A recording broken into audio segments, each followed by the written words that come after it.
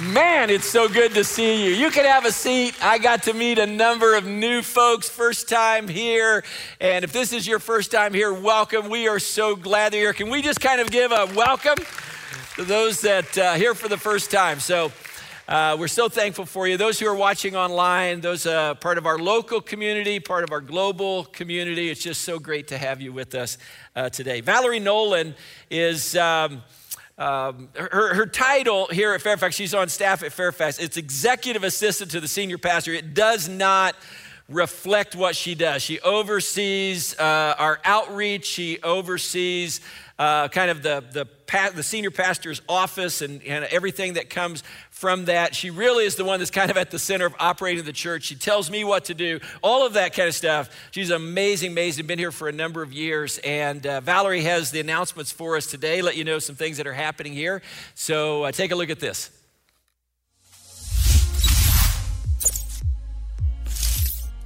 Hey Fairfax, I have a few announcements for you today. If you're new here, we would love to get to know you. If you're online, just click the New Here button and let us know who you are. If you're here in person, make sure to stop by the welcome table on the way out. We would love to get to know you and get you connected to this place.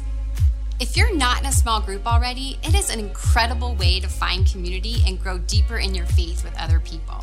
If you're here in person, just stop by the welcome table and you can find out more about how to get connected. If you're online, just hit the groups button and you can learn more about our groups. In April, our dynamic marriage class is starting up again. This is an awesome way to grow closer intentionally with your spouse. There'll be some really practical tools available on managing conflict, identifying unhealthy behaviors, and meeting each other's emotional needs. So space is limited. Make sure you head to our website and find out all the details there, and you can register there as well. Easter is next weekend, and we are getting ready to celebrate our risen Savior. So we want to know who you're going to invite to join you for one of our 5 Easter services. We're going to be online and in person. If you're going to join us in person, make sure that you register yourself and anyone that you're inviting, because space is filling up. You can find out all the details on our website. That's it for today, Fairfax. Enjoy the message. I am so stinking excited about Easter at Fairfax this year. Are you excited about Easter? Like I'm ready for Easter. I need Easter after this year. And I have a feeling that not only us as a congregation, but people that you're friends with, people that you know, need Easter. And so don't be hesitant, be bold, invite folks to come, be a part of it. It's going to be an amazing, amazing weekend next weekend. And we want everyone that can to be a part of it, whether you're inviting them to participate online or you're inviting them to come into this space. And we've got 5 services. I think we're going to have plenty of space. And so get signed up for that. I do want to say just one thing is that Easter provides an opportunity to serve. We have lots of new folks that are going to come in. And the 2 areas where we kind of need extra folks to kind of help is in hospitality, is welcoming people into this place, and in our awesome children's ministry. And so if you would be willing to maybe attend one of the services, serve in another service, and you'd be willing to help, just info@fairfax.cc, or you can contact Ronnie Cruz, or you can contact Marcy Davis, who oversee those 2 ministries. And they won't put you in any position that you're not comfortable with or that they don't prepare you for. But if you're willing to kind of help out in that way, that would be fantastic. And then one of the things that we always say every week is just how thankful we are for our congregation and the way in which you support this place financially, the giving of your tithes and offerings that allows us to do everything that God has called us to do, that puts us in such a healthy position, and it's all because of your faithful obedience. And so thank you for that. If you want to give as an act of worship today, if you're watching online, there's a little button that says give at the top of your screen. You can click that, start the process there. If you're in the sanctuary, we don't take an offering, but we have offering boxes that are in the back of the sanctuary. You can put your tithes and offerings there, or you can text Fairfax Give to 77977. All right, so we've been journeying through the Gospel of John for the last several weeks and studying the life and ministry of Jesus. And the Gospel of John, I love the Gospel of John. As I've mentioned, it kind of is divided into 2 different sections. You have chapters 1 through 11 that are focused on the life and the ministry of Jesus, the miraculous signs that he performs, his teaching, all of that. And then you get to chapter 12, and the narrative shifts really to the death of Jesus. And you're we're on our way with Jesus to Jerusalem and to the cross, and then eventually to the resurrection. And the thing that you're reminded of is that, next weekend, we're gonna be celebrating Easter. We're gonna celebrate in a big way, but you cannot have a resurrection without a death. And that's one of the things when I'm talking to sometimes young leaders within our tribe or just followers of Jesus, that we so often, we want the resurrection. Like, we want resurrection power. We want everything good that goes with the resurrection, but sometimes we are not willing to lay some things down. Sometimes we are not willing to die to some things so that we can experience resurrection power. And so what we're gonna do this week as we prepare our hearts for the resurrection next week is to look at a particular passage of scripture that's found in John chapter 19 that actually describes Jesus on the cross and describes his crucifixion. And when I look at this passage, I think anytime I read a passage that reflects on the passion of Jesus and his time on the cross, I feel kind of like I think Moses felt when he stood before that burning bush and God said to him, Moses, you are on holy ground. You need to take your sandals off. You need to take your shoes off because you are standing on holy ground. And I kind of feel that way when we read passages about the passion of Jesus, is that, we're just standing on holy ground. And I'm not gonna make you take your shoes off today, but I am gonna ask if just in honor of the holiness of this passage, if we would just together, including those, if you're in a position to do this online, if we would just all stand together just in honor of God's word and in reverence for this passage. I'm gonna read from John chapter 19, starting in verse 16. It says, finally, Pilate handed him over, talking about Jesus, to them to be crucified. So the soldiers took charge of Jesus. Carrying his own cross, Jesus went out to the place of the skull, which in Aramaic is called Golgotha. And here they crucified him. They crucified him with two others, one on each side, Jesus in the middle.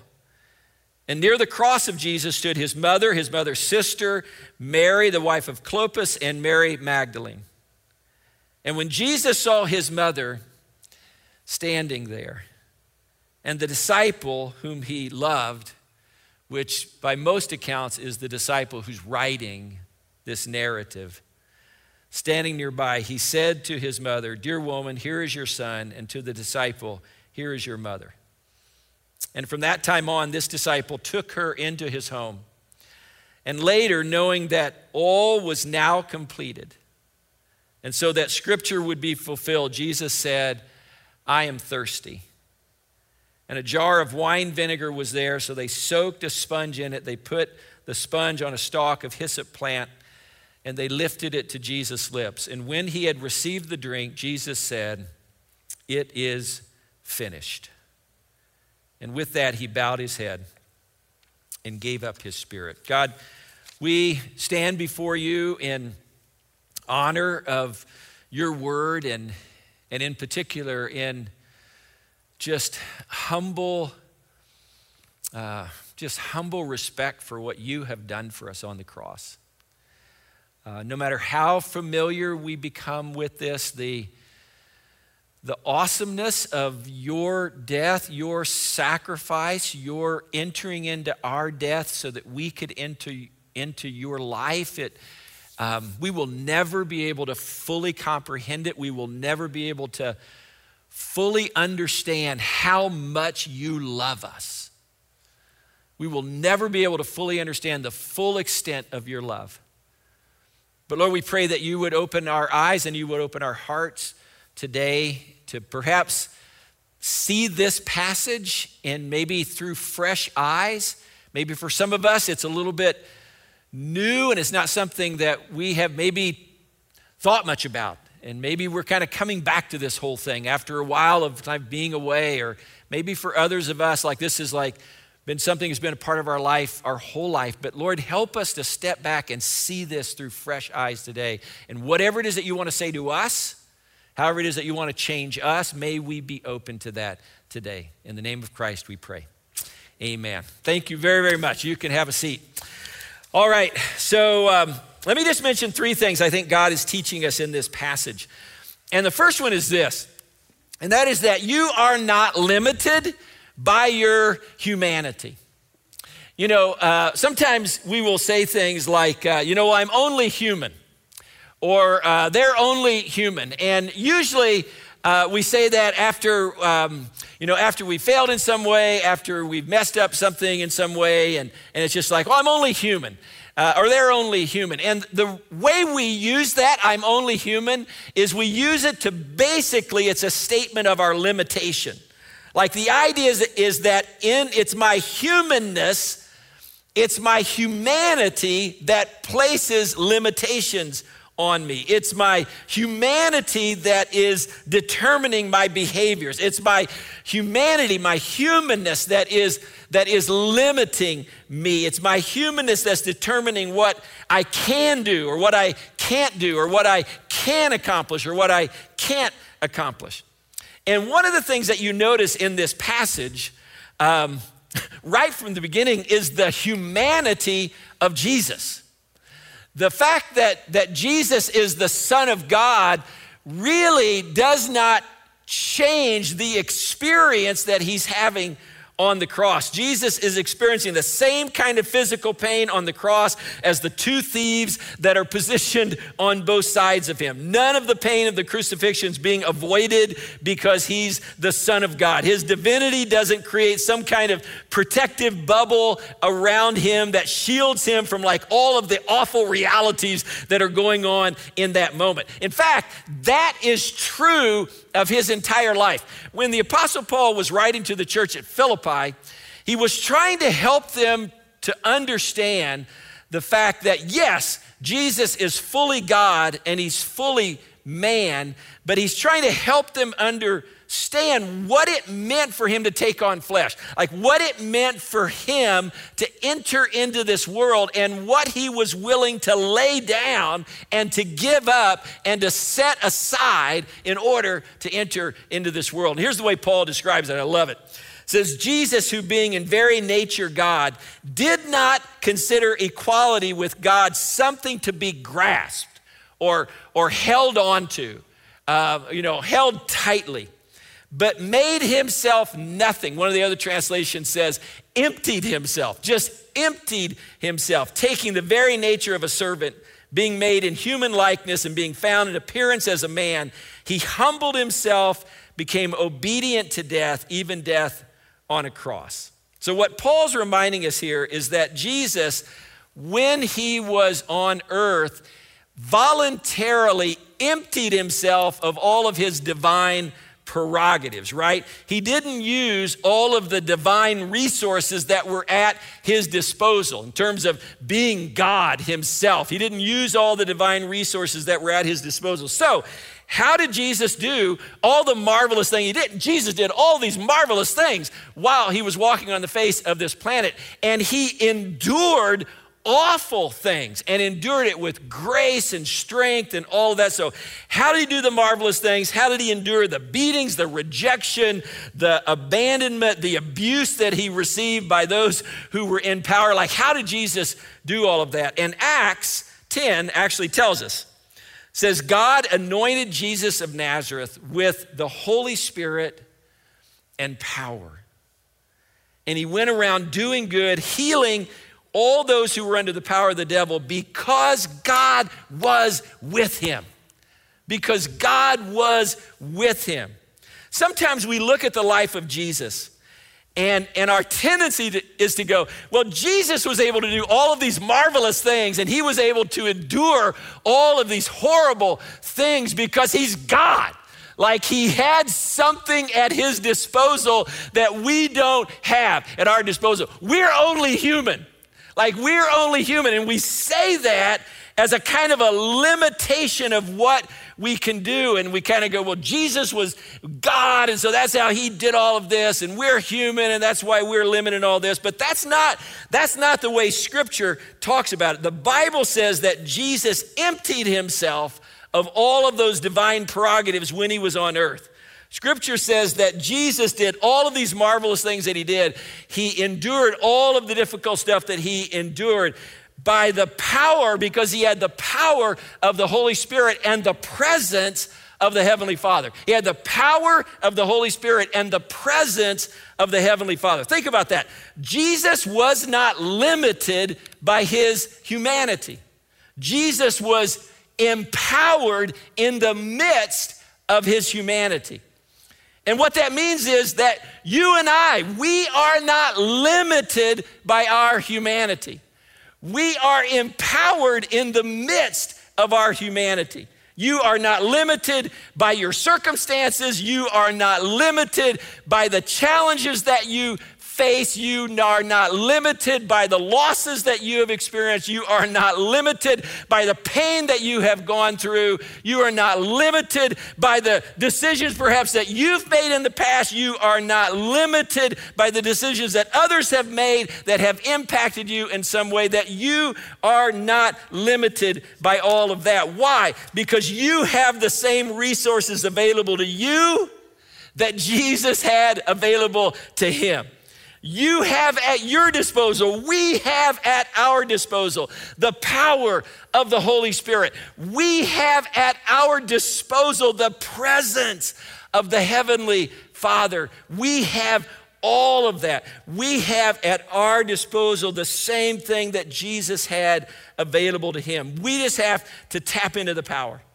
We just have to lean in to the presence. And when we do, not even death itself can defeat us. That is the message of the cross, that when we lean into the power of the Holy Spirit, when we lean into the presence of the Father in our life, that not even death itself can defeat us. That's the first thing. The second thing is this, that you and I, we have a thirst that only Jesus can quench. When Jesus is hanging on the cross, one of the things that he cries out, you read in the text, not long before he dies, he says, I am thirsty. And our immediate thought when Jesus says, I am thirsty is, well, of course he's thirsty. He's hanging on a cross under the intense heat of the Near Eastern sun.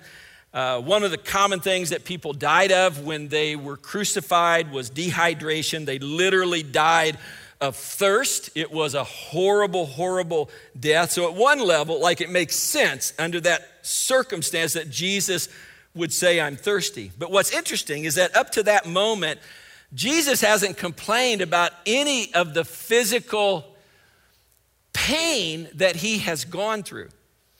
So he cries out, I'm thirsty, but he didn't cry out when they blindfolded him and when they struck him in the face.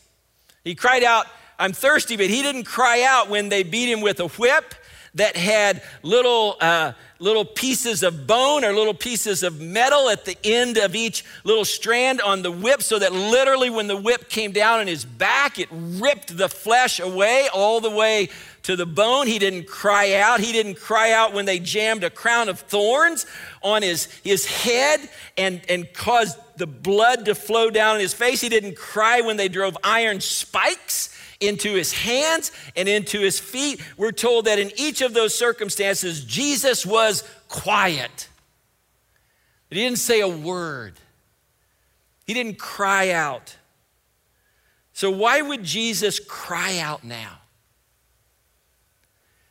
Why would Jesus complain about being thirsty?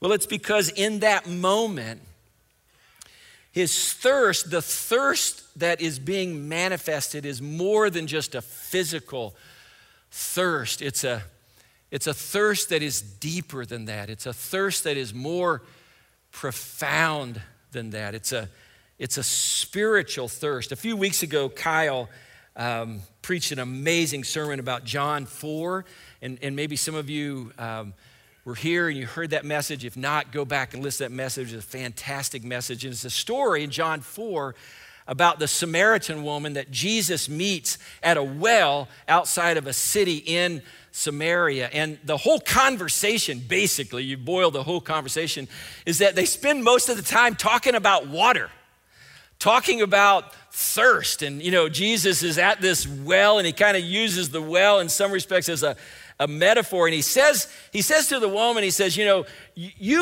water that you get from this well, it's going to quench your thirst for a while, but then you'll be thirsty again and you'll have to kind of come back. But I have water available to me that I can give to you that you will never thirst again.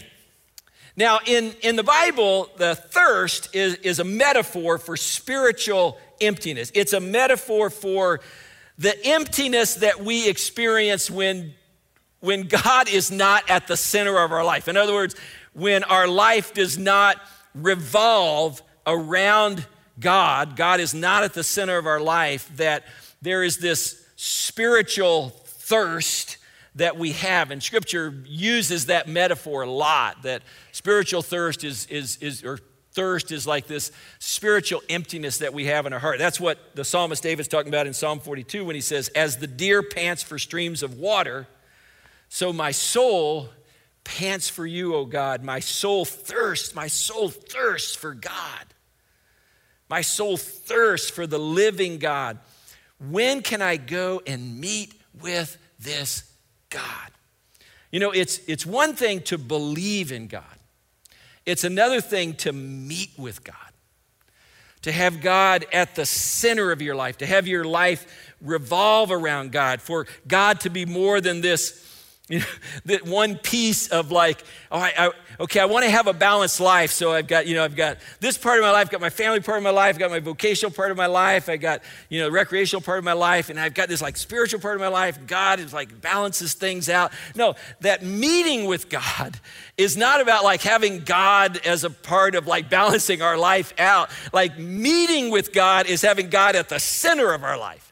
It's having our life actually revolve around God so that every other aspect of our life, our vocation, our finances, our decisions that we make, our relationships, all of that, all of those things revolve around the reality of God in our life.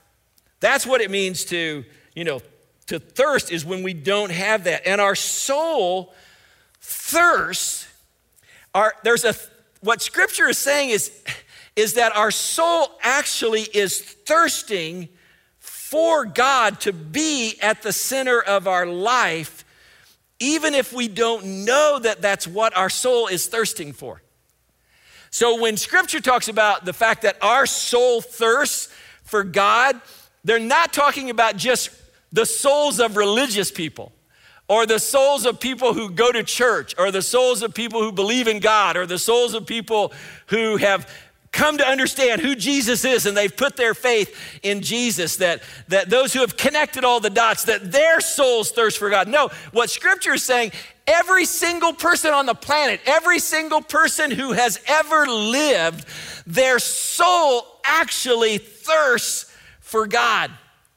Why? Because you can believe in God and you can still be trying to quench the thirst in your soul with something else.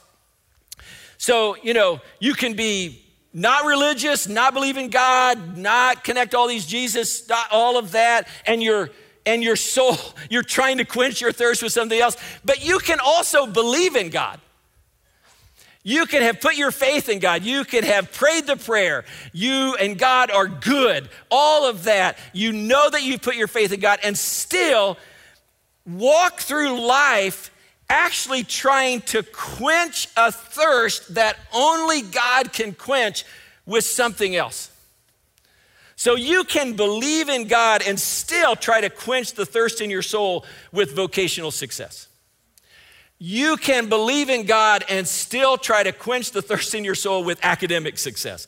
You can believe in God and still try to quench the thirst in your soul by surrounding yourself with a bunch of awesome friends that are in your life. You can believe in God and still try to quench the thirst in your soul with sex and romance. You can you can believe in God and still try to quench the thirst in your soul with a baby or with another baby or with influence or with money or with a new home, whatever it is. You can believe in God and still spend sometimes our whole lives trying to quench our thirst with something else.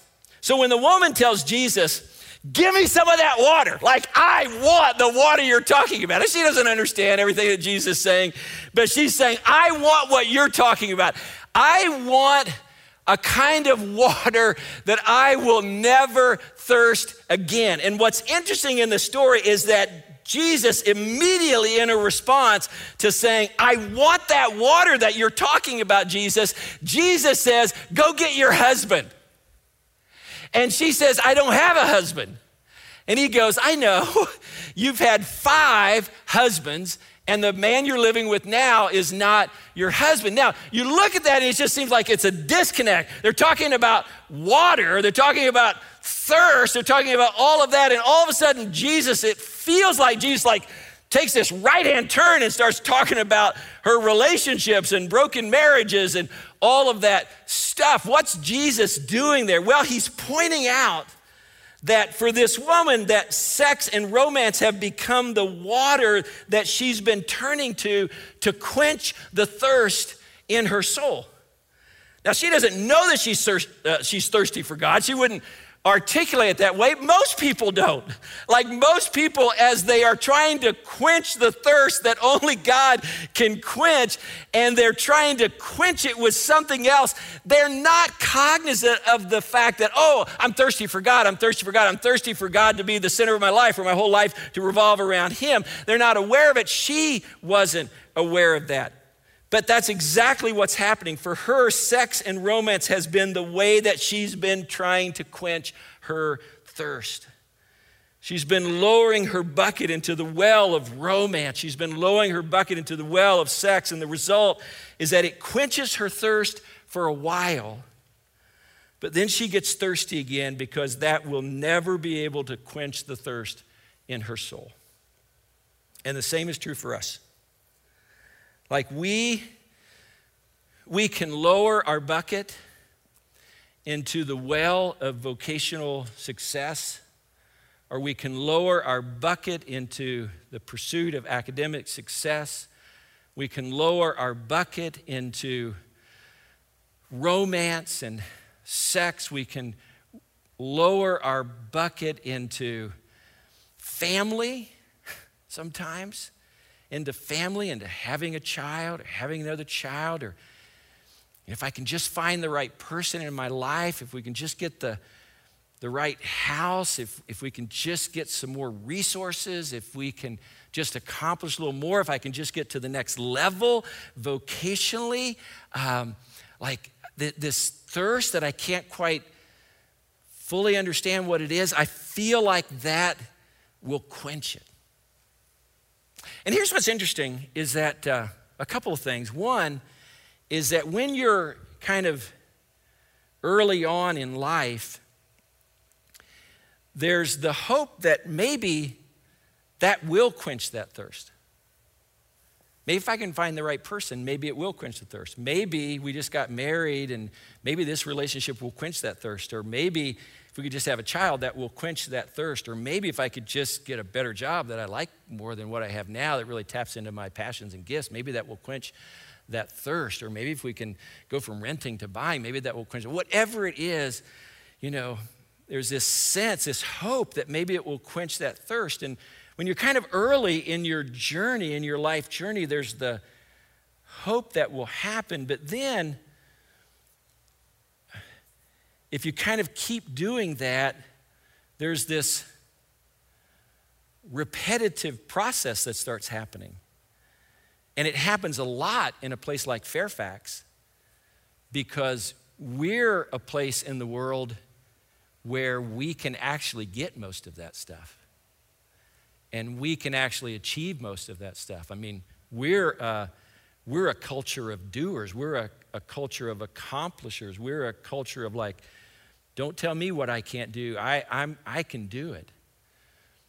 But you start to see after a period of time, there's this pattern that develops. And it's like, I thought that would quench. I thought finding the right person would quench that thirst within my soul. I thought having a child would quench that thirst. I thought getting a better job would quench. I thought moving to some other place other than this, where all the traffic is. And I thought that would quench that thirst. I thought, making more money would, I thought that, and it did for a while. See, that's the thing, is that it does quench our thirst for a while, but then we get thirsty again. And then we pursue something else and it quenches the thirst for a while, but then we get thirsty again. And it's because we're longing for water that only Jesus can provide. That's the only water that brings us life, that quenches the thirst. And that's why Jesus says, I'm thirsty. Like, that's why when he's hanging on the cross, it's not just that I'm in pain here. He's been in pain and said nothing. The reason he says on the cross, I'm thirsty, is because on the cross, Jesus is not just experiencing physical thirst. In that moment, he's experiencing the profound, deep, spiritual thirst of being separated from his heavenly Father. You remember that Jesus on the cross, one of the other things that he says is, my God, why have you forsaken me? That in that moment on the cross, that Jesus steps away from the intimacy of meeting with the Heavenly Father, the very thing that quenches our spiritual thirst. On the cross, he is thirsty so that you will never thirst again. That on the cross, Jesus is thirsty so that you will be able to drink living water that will quench your soul. That's why Jesus says, I'm thirsty. And then the third thing is just this, and it's just that the cross is enough. And here's what I mean by that. The final words of Jesus on the cross are found in verse 30. Jesus says, it's finished. It is finished. And with that, he bowed his head. He gave up his spirit. Now, a lot of you already know that the Greek word that's translated there as it is finished is tetelestai. And tetelestai it was used in a number of different settings, but it was kind of a transactional word that was often used in the marketplace. And so when something was purchased, something was redeemed, something was gotten, that either a receipt of some sort was stamped with the word tetelestai, paid in full, transaction completed, transaction done, whatever that is, or maybe the item itself was like stamped with, tetelestai, paid in full, it's done. This transaction is over, it's been accomplished, all of that. And this is the final thing that Jesus says on the cross. It's done. It's finished.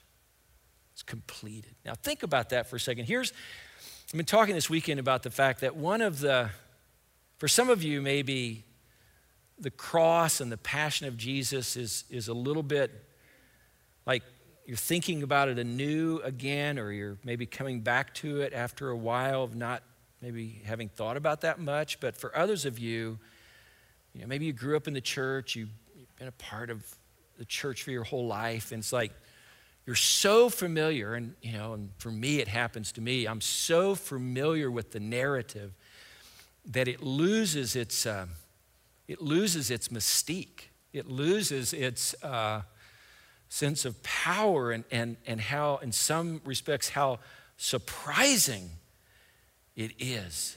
And I think that happens to us when it comes to this. Because think about this. Jesus is on the cross. Jesus is totally defenseless. He appears completely powerless. He's not in control of the situation. It doesn't appear that he's in control, at least, of the situation that he's in. To the casual observer, including the disciples, it doesn't look like Jesus is doing anything here. It looks like everything's being done to him, right? It looks like the Roman government is doing this to Jesus. It looks like the religious leaders are doing this to Jesus. It looks like the enemy, Satan, is doing this to Jesus. It doesn't look like Jesus is doing anything. It looks like something is being done to Jesus. And it's in this moment that Jesus says, it's finished. I did it. I did it. I accomplished it. Mission accomplished. I accomplished what I came to earth to do. It is done. It is completed. It is finished. Nothing else has to be done. Nothing more needs to be paid. You don't have to add anything to this. It is finished. Have you ever paid for someone else's meal? And you paid for the meal, maybe several people, and you put down a tip, and then someone else puts a little extra tip in there. They wouldn't say it, but it says like, that wasn't quite good enough, you know, or they maybe slipped the waiter or the waitress a little extra tip and kind of like, oh, I know he's kind of cheap or she's kind of cheap, but here, I'm going to give you something else. There was actually an episode on Friends that was about that. Friends, for some of you, you might need to Google that, and History Channel has some information on Friends, and it was a television show, and so you can Google that. But on Friends, there was kind of an episode like that where someone paid for everything, put on a tip. Someone else like, oh, that was not quite good enough. It's just insulting, right? It's just insulting. Like you've paid for all of this, and someone is just like, oh, that's not quite good enough, so I'm going to add a little something to it. Or maybe you've had this experience where you've worked your tail off on a project at work, and then at the very end of the project, after everything is basically done, one of your coworkers or maybe your boss or whatever does one tiny little thing, one final little thing that they do, and then they want to take all the credit for the project. Or maybe not all the credit, but they want to say, here's what so-and-so and I worked together to do. And you're thinking, no, we did not work together for this. Like, I worked my tail off for this. Yeah, there's other things where I worked with a team. There's other things where I collaborated with a bunch of folks that did it. You are not one of them. Like, I did this. You did one little thing that you added to it. And now you're trying to say, oh, look what we did. Like, it's maddening, right? It's just absolutely maddening. And that's what we do to God all the time. When Jesus died on the cross to pay for our sins, think about this. It was the completion, Scripture says, of a plan that was put into place before the foundation of the world. So before the world was even created.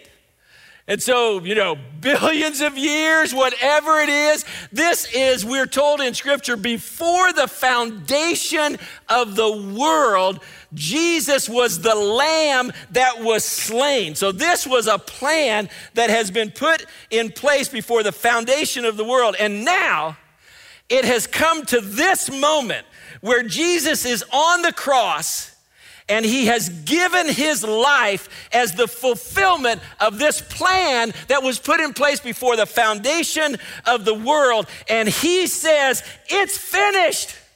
This plan that has been in place since the foundation of the world, it's finished, it's done, it's over. There's nothing else that needs to be done, it's paid for, it's completed, everything is paid in full. And then we sometimes try to add our own little additional tip on top of what Jesus has paid.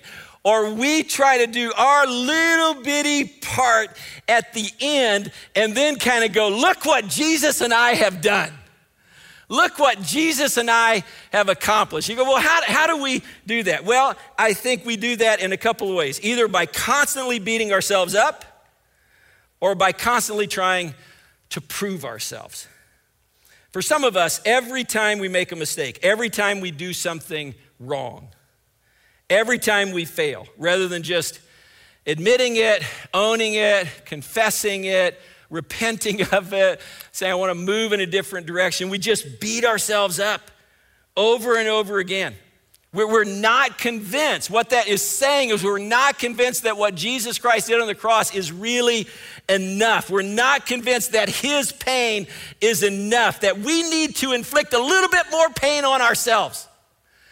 We need to beat ourselves up a little bit more because the pain that Jesus experienced on the cross for that failure is not quite enough. So I need to inflict a little bit more pain on myself. And Jesus is saying, no, the cross is enough. My pain is enough. You don't need to beat yourself up. I was beaten for you. And it is finished. It is done. It's completed. Everything is paid in full. So stop trying to add to what I've already done. And for those of us who are constantly trying to prove ourselves, it's usually a different way that we try to add to what Jesus has done on the cross. And usually it manifests itself in a form of judgmentalism. If we can point out where someone else has failed, then we don't have to maybe focus quite as much on where we have failed. If we can point out where someone else is hypocritical, man, that was so hypocritical what they did at that church, that pastor, that person, whatever it is. Like if we can point out where someone else is hypocritical, we don't have to kind of focus quite as much on where we are hypocritical. If we can point out where, if we can point out the hurtful words of others or the hurtful actions of others, then we don't have to focus so much on the things that we've said that has hurt someone or the things that we have done that has hurt someone. I think one of the reasons that there's so much judgmentalism in our culture,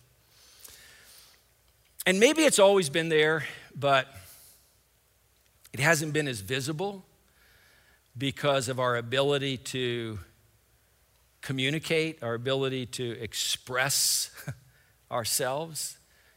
Certainly, I don't know that we're more judgmental than we've ever been in the history of the world, but we can express our judgmentalism more than we've ever been able to express it in the history of the world. And I think one of the reasons there's so much judgmentalism in our culture, so much judgmentalism on social media, so much judgmentalism toward people that are different than us, believe different than us, think different than us, is because I think we have a world filled with people who are desperately trying to prove to themselves, or maybe to their tribe or their group or whatever, or maybe if they believe in God and really put their faith, maybe they're trying to prove to God that they're okay, that they're not so bad, that they're one of the decent people.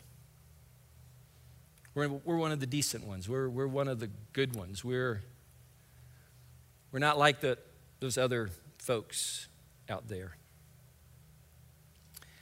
And I think a lot of our judgmentalism kind of grows out of this desperate desire to maybe to keep proving to ourselves or keep proving to others or proving to God that we're okay. We're okay. And what Jesus, I think, is saying to all of us is that you don't have to prove anything. You don't have anything to prove, that the cross is enough. It's finished. It's done. It's over. It's completed. It's paid. Stop trying to add to what I've done. And I think when we realize that, when we realize that the cross is enough, I think it sets us free in so many ways. I think it sets us free from judgmentalism. When you really embrace that the cross is enough, I think it sets us free from judgmentalism. I think it sets us free to be a little bit more gracious to other people because God has been so gracious to us. It sets us free to be a little quicker to forgive other people because God has forgiven us. It sets us free to be a little bit more merciful, show a little bit more mercy. Oh man, if there's anything our world needs, it's a little more grace, a little more forgiveness, it's a little more mercy. And I think when you realize that the cross is enough, it sets you free to show a little more mercy, a little more grace, a little more forgiveness, a little more patience. You know, the only reason we're here today is because God has been so patient with us. He's been so patient with me. He's been so patient with you. And when you realize that the cross is enough, I think it sets you free to just be a little bit more patient with other people in your life. God, we are just so overwhelmed by the fact that the cross really is enough. And for many of us, we've heard the story, we reflect on it, we know it, all of that, but sometimes we try to add our little tip, we try to do our little piece to somehow, because somewhere down deep inside, we really don't think the cross is enough, and it is.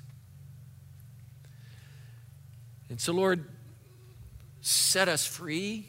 We need the church. We need people to be set free, to be less judgmental, to be more forgiving, more gracious, more patient, more merciful.